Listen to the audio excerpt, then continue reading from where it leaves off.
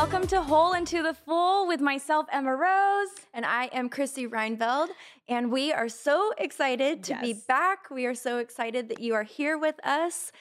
We have some special treats for you guys today. Yes, we do. And if it's the first time that you're joining us, just something to know is we're both students at Fuller Theological Seminary. I am studying to be a clinical psychologist. So I'm in my first year, just finished my first quarter, and I'm looking at trauma and spirituality. I'm so proud of you. First quarter done. And you're done with your first year. First year. It's big. Yes. Yeah. So why don't you tell everyone what you're doing? Yeah. So I am doing the Masters of Divinity, and I'm focusing on the pastoral counseling track to become a chaplain in the Army. Yay! Yes. And so we've learned a lot this quarter, and I feel like we've been talking a lot about emerging adulthood, insecure attachment, and faithing and wrestling, and we've had like over 5,000 views already on just faithing and wrestling. So I'm just so excited to see. It is insane. To share what this It is so humbling, honestly, because it's like we did not expect that. And so in a way, it just really makes me take it seriously that, you know, people are watching and you're interested, and just know that we really appreciate it and we are honored and we are just excited to continue today and share our treats with you. Yes. So do you want to share our first treat? Yes. So, okay. So as we said, we've been talking about secure attachments, emerging adulthood, growing, faithing, wrestling with God, all of these topics. And so we talked about a book called Growing With.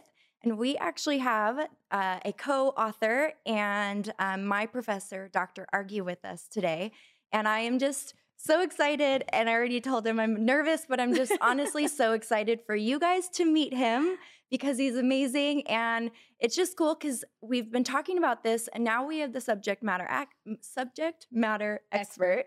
Good job, Chrissy. You're doing great. Thank you. With us to just share and kind of close out this first quarter with us. So as you can see behind us, Dr. Argue, we are so excited to have you. Thank you for being with us. Hey, Chrissy. Hey, Emma Rose. So good to be with you. I feel really weird, like I'm looking over your shoulder, like it's sort of a weird sort of dynamic right now. But it's so good to be with you. I'm a fan with what you were doing. You know, we were just talking before we started recording how much I appreciate you two doing something that's pretty remarkable. You're pretty vulnerable with your learning. You're sort of sharing as you go. I think a lot of times we are afraid to do that. Like we feel like we have to have our act together before we can share anything. But I think you're inviting all of us into a really important conversation. And I think it's these type of conversations that make us lifelong learners. So I appreciate what you're doing. And it's so great to be with you today. Awesome. Thank you so much. Your words just mean so much to us. I know for sure. So can you share a little bit about yourself, what you do, just so that our audience knows who you are and how you ended up here? Yes. Yeah, great. Yeah, really quick. I'm a professor here at Fuller Theological Seminary in the School of Mission and Theology. I oversee the Department of Youth, Family, and Culture. So I spend a lot of my time thinking about youth and the family dynamics and culture that all sort of impact the way we think about young people. And I also work at the Fuller Youth Institute, which is one of our centers here at the Fuller Youth Institute. We have lots of different centers that really are sort of committed to outreach. How do we actually take the work that we do and do research and come up with ideas that really help and resource churches and parents and leaders along the way? So what I love about my role is I get to do great things like teach students like you all. And at the same time, I get to go and talk with ministry leaders and actually do research and talk with young people and sort of bring these together. So I get to bring my research to you, and then I get to sort of test my thinking out with all of you and then take it back to churches as well. And so this really kind of embodies something that's been important to me really over the last couple of decades. I've been a youth pastor. I've been a next-gen pastor. I've thought really hard about sort of the formational arc of young people in ministry settings. And a lot of times what happens with us sort of faculty types is we have questions that we want answers to, which turns into our research, which turns into our dissertations, which turns into the work that we do. So a lot of what we do, and I think you've even expressed this in some of your own webcasts, is it's sort of a journey that we're on. We're sort of asking our own questions that turn into the research and the things that we get passionate about. So I'm pretty passionate about advocating for young people through many different ways. I'm not a youth pastor anymore. really like kudos to all you youth pastors out there. You guys are doing it. You're crushing it in a really, really crazy time. I've been there with you, but this is a unique season. But I hope that in the role that I can play, I can bring empathy, but also support from just sort of a different sort of way. So here I am, and that's what we do. It's so cool. Honestly, I feel like what you do truly equips the youth pastors to be effective and to really learn what they can do to help the youth so much. I mean, I'm not even a youth pastor, but I know that I'm more equipped after taking your class than I ever was. So I just appreciate what you do. Oh, thanks, Chrissy. Appreciate that a lot. That's awesome. Yeah. So you talked about embodiment a little bit, and you're basically doing it, learning, sharing, being part of it. And we talked a bit about doubt and faithing and wrestling last episode. And I think going into the holidays, we're all a little excited and nervous coming together with family. And I think we're also, I don't know about you guys, but for me, I'm nervous because I know that some people are probably doubting. Some people are probably doubting the goodness of God in the middle of this season. And so I'm one of the things that you said in one of your Fuller Studio videos was that sometimes we try to come up with a quick fix because it's the fear in you that creates the fear in me. And I notice that fear and I don't like it, so I want to squelch it. And so I'm just curious, like, with all of us going into the holidays and going into Christmas next week, like, is there anything that you would share with us in terms of like what we can do in those moments where we start to feel that fear and we see the doubt and we want to help someone in that space or help ourselves in that space even.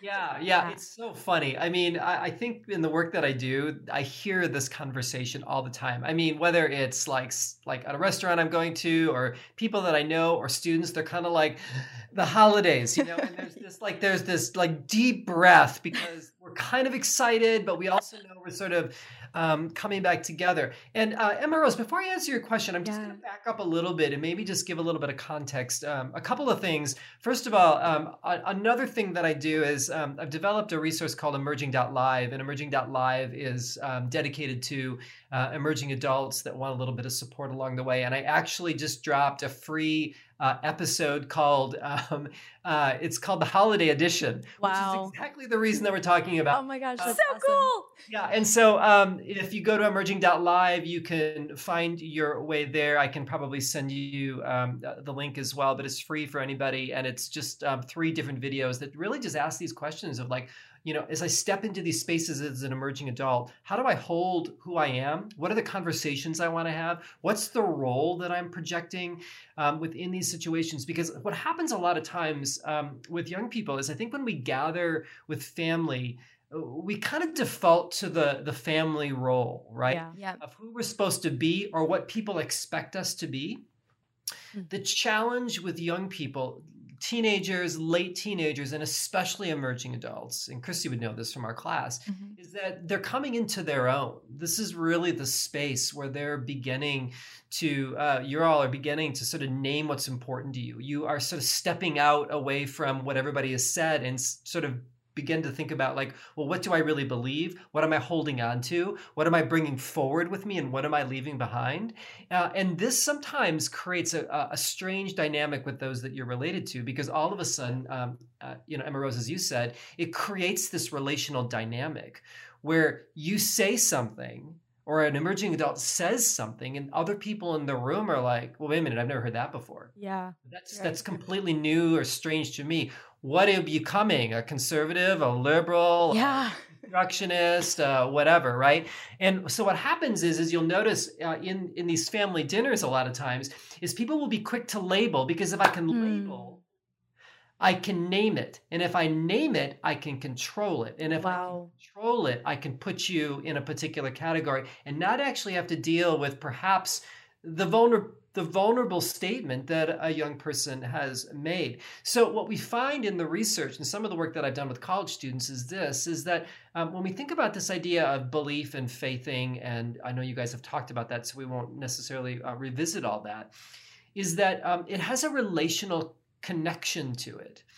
That we are not people that live in isolation. I can't sort of atomize myself and you atomize yourself and we just kind of live our lives.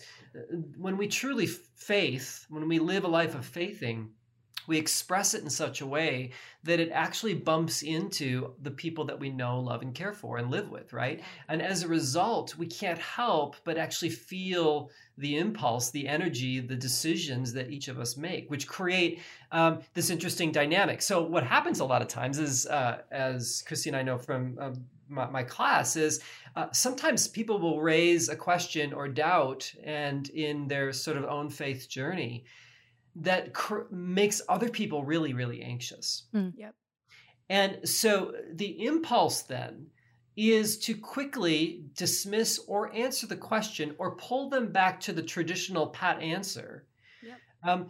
Not only to sort of put this person in line, but also that I don't have to actually address this question. This is really true of older people in the sense that sometimes what happens with older types is they, in their mind, have negotiated the tensions or the questions that they've had when they were younger and have either put them aside or have forgotten about them. And sometimes for young people, it raises these questions all over again. And so parents and adults sometimes all of a sudden have this visceral reaction like, oh my gosh, oh my gosh, this is a question that I used to ask and I didn't know what to do with it. And I see this a lot with parents of teenagers where they'll call, if you're a youth pastor out there, you get this all the time. They'll call you and say, fix my child, right? They're asking these questions. They're being disrespectful. Can you kind of fix them so that we don't really have to talk about this at home, right? And it's in those moments with youth pastors that I would just say to you, like, that's the moment where you realize that the parents are wrestling with their own faith and doubts. Wow. That the way that we step into that space is instead of saying, oh, yes, Mom, Dad, I'll go and fix your kid. It's to say, so tell me what that's like for you. Why is that so challenging to you? Do you think that maybe this is a moment where they're asking some questions? How might you encourage it and walk with them rather than try to quickly shut that down? And I think that if we give adults and parents room to do that, it opens up possibilities for the newer, deeper, more important conversations that young people are really trying to navigate. And here's the other thing. I'll say one more thing, and I know you guys probably want to come back and respond, but I think sometimes as adults, we forget that teenagers and emerging adults are having these experiences of faith and doubt, oftentimes for the first time. Okay, it's new to them. When we're older, we're like, well, that's not that big of a deal, or they'll get through it, or, I worked through it, you'll get through it as well.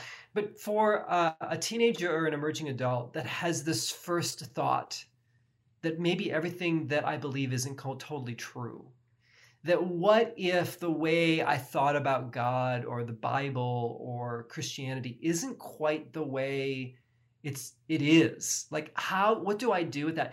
That's a disorienting moment for that because they've never experienced that before. And it's a vulnerable moment for them as well. And so the worst thing that we can do is shut it down, dismiss it, or blow it off. It's actually the moment where, and I just did another video this last week for something that I'm working on. It's the space where we have to lean in rather than step away. Yeah. And when we lean in, we are actually not leaning in to solve the problem. We are actually leaning in to hold the questions with those that we love. Yeah. And that takes something of us. I think there's something deeply theological about that, right? Where we carry one another's burdens, where we actually are willing to play this role of saying we are connected with each other and we're going to walk with each other through thick and thin, right? We grieve with those that we grieve. We rejoice with those who we rejoice, right? All these things are more than just intellectual ideas. They're deeply and profoundly embodied, emotional, and relational connections that we are making to one another, which takes time. And quite frankly, it's not very efficient. Right? You can't solve it quickly. Yeah. Right. That's the place where I think the Spirit really begins to work if we're really willing to allow the Spirit to move. Yeah. Yeah. That's what I was thinking. Like, we have to be, one, humble enough to allow the Spirit to do that. And like you said, work through our own fears and doubts to walk with them. Yeah. And I think about, I don't want to say specific people, but I think about people in my life that I have been that person where I've been like, why are they asking this, or why are they acting this way? And you mentioned we consider it as like a rebellious thing, like they're just being defiant, when really they're just asking, and they're just, that is their wrestling. And so through that journey, we can actually grow with them. And like you said, it's kind of convicting because we, from our past, have had moments where we definitely were not those people. And so we have to give ourselves grace to know, like, okay, we were still learning through that too, and through that journey. Yeah. I feel like leaning in is so right. It's like so the right thing to do. It feels so much harder to do versus say.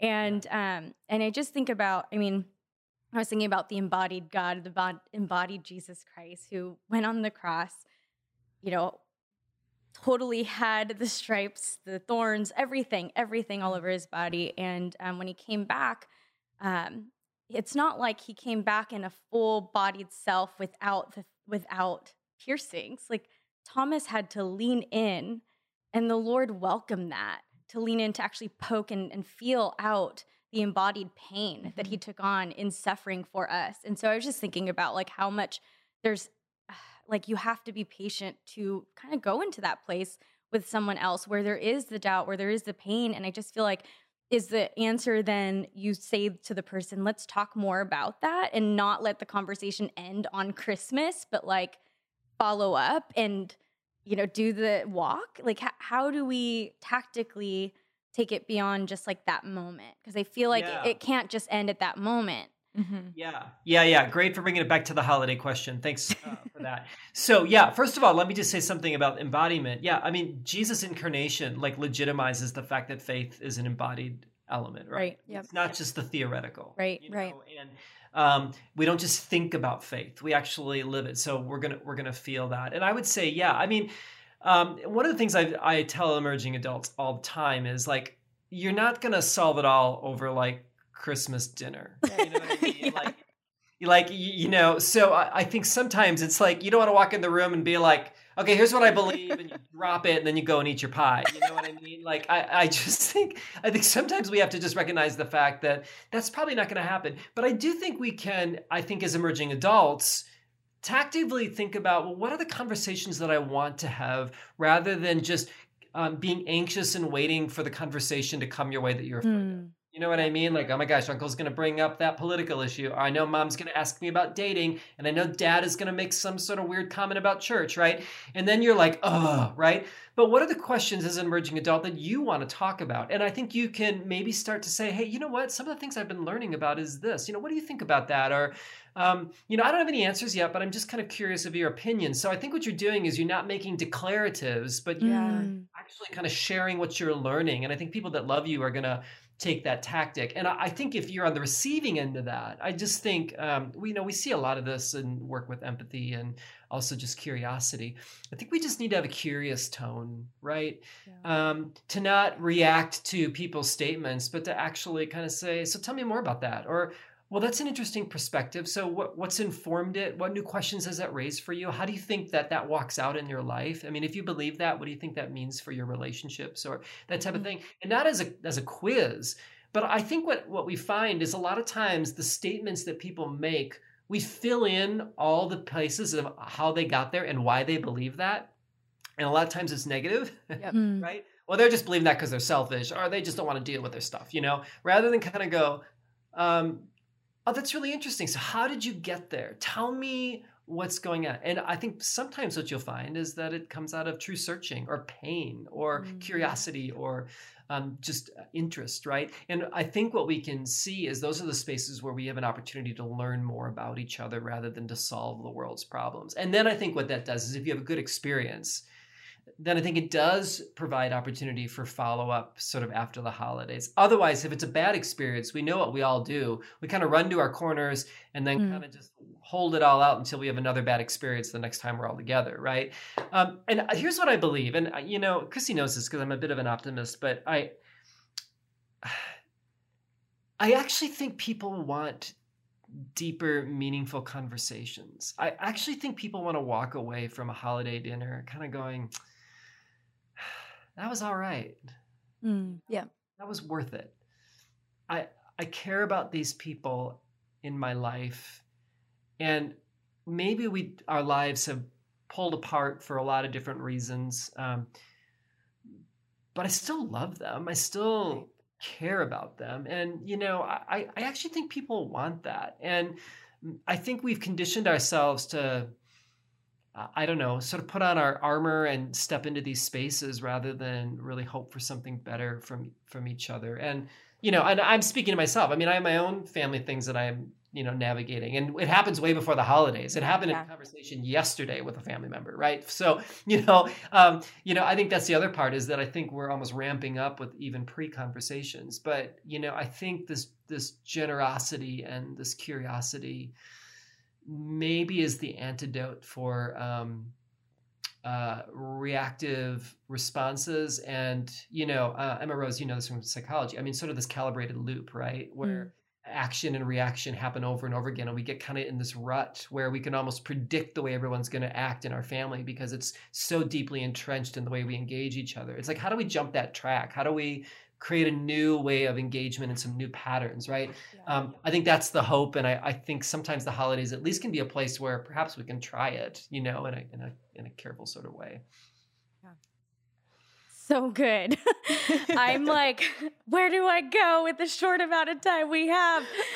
Oh, that was all so good. And I'm thinking about embodiment even further. You're talking about this loop, and I'm thinking about how just creating new neural pathways requires a different response in general, not just in the individual, but relationally, in order to create those different relational patterns. And I'm curious, are you, and I guess maybe just kind of high level for anyone who doesn't know what embodiment is, maybe they're super new to the faith and they've never heard this term before. I feel like it's a pretty big term at Fuller and we use it all the time. Would you mind just kind of breaking it down for someone who this is their first time hearing that? Yeah, well, that's a great question. And, you know, you all probably have your own definitions of that. But I just think that when we think about our lives, we think about the whole person, right?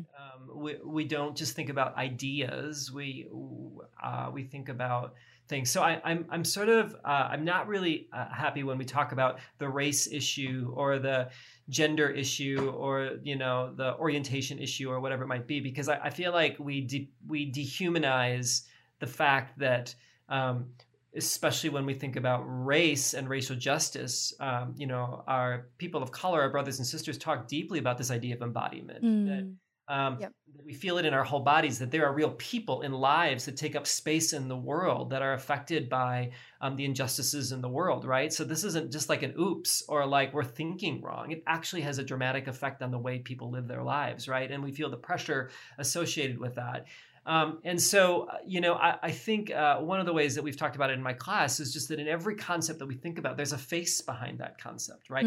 Name the person, give an example, think about who you're talking about. And I think what this does is it sort of humanizes our theology and reminds us the fact that, you know, I mean, we see this in Jesus' ministry, right? I mean, Jesus is pretty concerned about personhood, about the real person, not just ideas. And when we think about it in that way, I think it changes our theology and it changes our discourse in every way, shape, and form. I think about it even with social media. Like I think people say things in social media that if they actually envisioned a real person in front of them, they wouldn't say it that way. Right. And so I think if we're not careful, our public discourse can become one of just cheap shots, temper tantrums, catching people, you know, being wrong, rather than trying to say, how are we working together to make this world a better place? Yeah. The good news isn't good news unless it's good news for everybody. Come on. Yeah. You know what I mean? Like, keep going. These type of things, you know, and when we begin to think about it that way, I think we just have different conversations, right?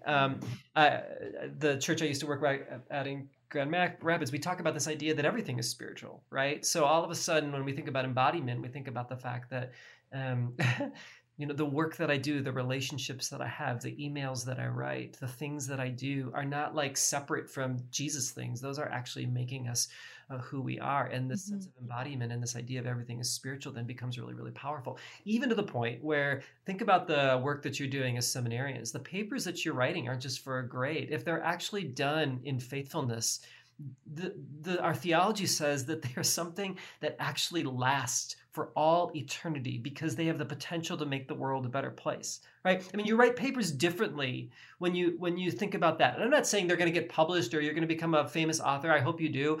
But I do think that it's this work that we do that actually recognizes the fact that we either can make the world as one of my theologian friends says, we can either bring to the world life or to death. Yeah.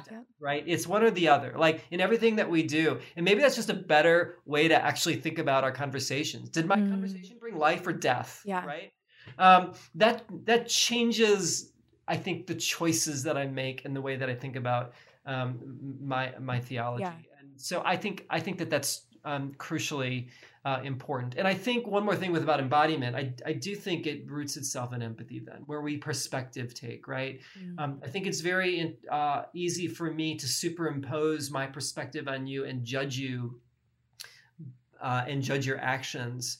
But true embodiment actually place shares, right? Where I come into your space and I try to understand where you're coming from. And then I realize that perhaps your actions are actually animated from a different narrative and a different perspective that I haven't thought about before. And so the work that we do as Christians to perspective take is really, really important.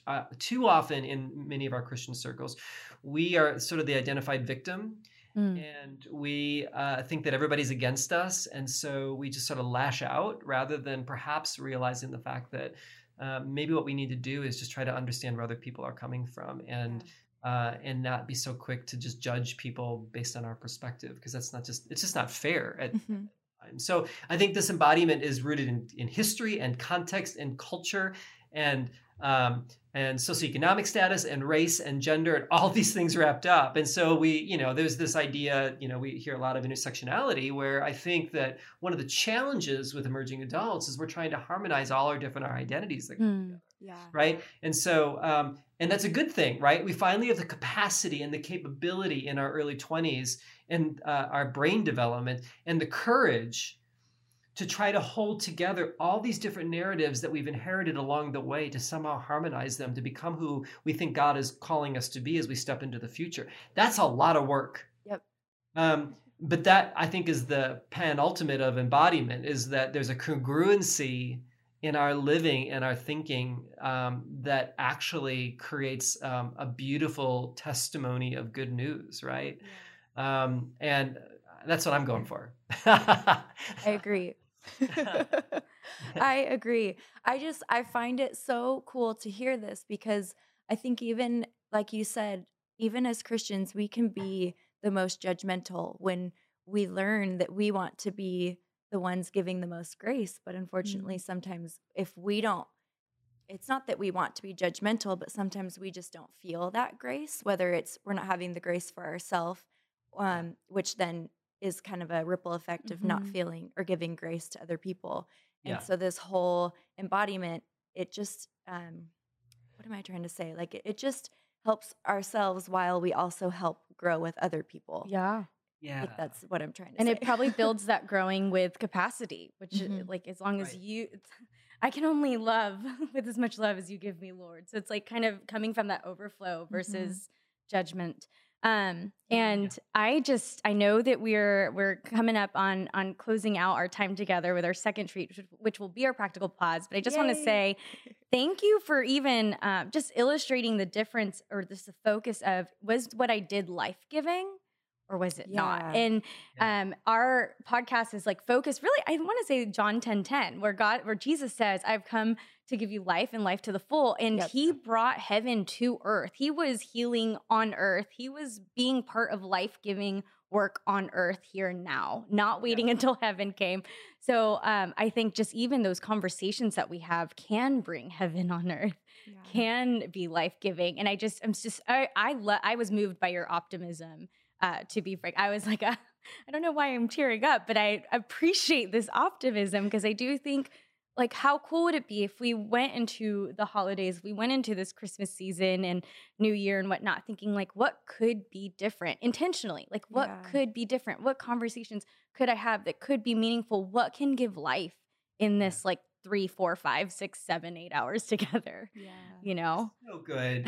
So good, So Ambrose. good. I mean, one of the practices that I have it's not the one I'm going to share, but like when I go through an airport, I look at people and I wonder where they come from, but I try to say to them, I look at them and just go, made in the image of God. Yes. God, made in the image of God, right? So And then I good. think about, I probably should do that more with my family. Like when I walk into that space to look at my crazy uncle and just go, made in the image of God, right? And I just wonder if it at least gives us pause, Yeah. as you said, to be optimistic and hopeful about the people that we're with, rather than what we all do. I'll just speak for myself. What I do, I'm quick to judge who they are, what they're about, how they're going to react. It's almost like I anticipate it and I force it to happen because of my own attitude, right? So, I mean, little changes on our end will bring about changes, right? I think that's true. And so I think there's a lot of truth in what you're saying. So that's the thought that came to mind when you said that. Thank you so much. Yeah. So good. So good. And I know that, we talked about having a second treat at the top of the episode. And our second treat is the fact that we are going to do the practical pause for everyone on YouTube and everywhere where you catch your podcast. So you no longer have to join us on Patreon to access this one. But if you want to join all of the other practical pauses, our future recordings and past recordings, you can join us on Patreon. Go to wholeintothefull.com. And we're so excited that Dr. Argue is going to lead us through a spiritual practice to try on. Yes. I'm excited because I feel selfish in a way that we get to receive it. Yes. It's all for us.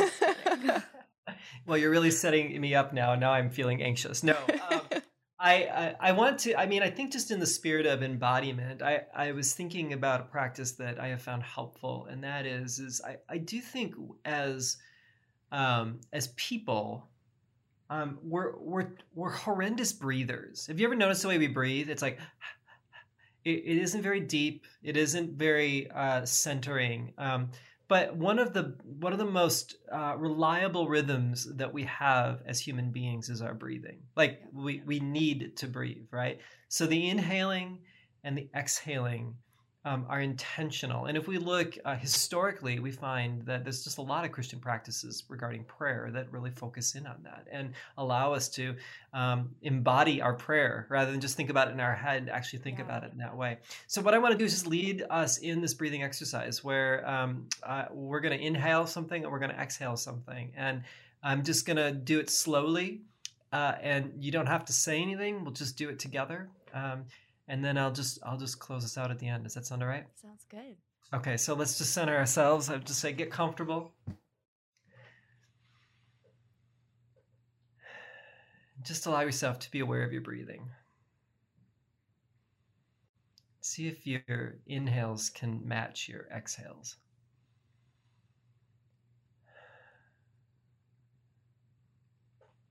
And now I'm going to ask you to begin breathing in. So get ready for that. I want you to breathe in peace and breathe out anxiety.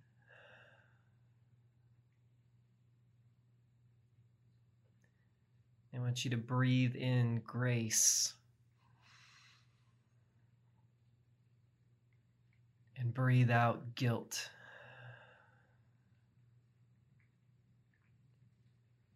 I want you to breathe in love. Breathe out fear.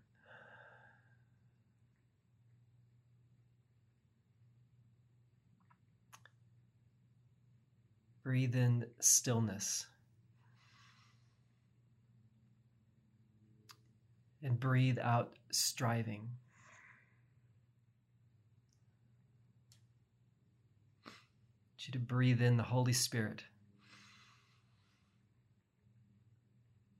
Breathe out the self.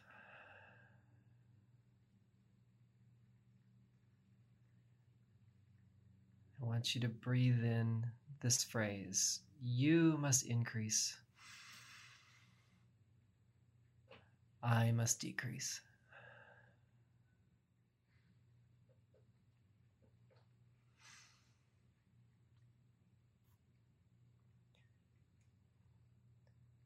Father, Lord Jesus, Holy Spirit, we thank you that we do not have to ask you to be with us, for for you promise to always be with us. Make us more aware of your presence. May we breathe in the things that you give us and have the courage to breathe out the things that hold us back, that limit our imagination, that cut off our hope.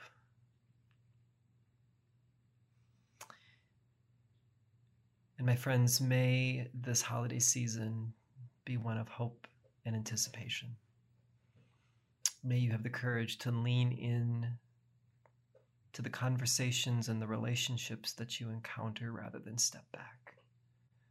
May you be filled with curiosity rather than judgment. And may you have the courage to even share the hope that you have and the story that's unfolding in your own lives. And may you know God's grace and peace. Amen. Amen. Thank you. Yes, thank you so much. Welcome. I feel like I a feel different person right now. I agree. Like, how do I come back and have as much energy after feeling so peaceful? It's good. It's good. Thank you so much, Dr. Argue. I know I've said this, but thank you so much for being here today. Thank you for sharing with our viewers and honestly preparing me and Emma for the holiday season and our viewers. Yeah. Well, it's been a delight, and I appreciate you both. Keep up the great work. I'm a fan, and I feel really honored to be invited onto your show. So take care, and we'll chat soon, I'm sure. Okay. Thank you, Thank Dr. you so Argue. much. Bye. Bye-bye.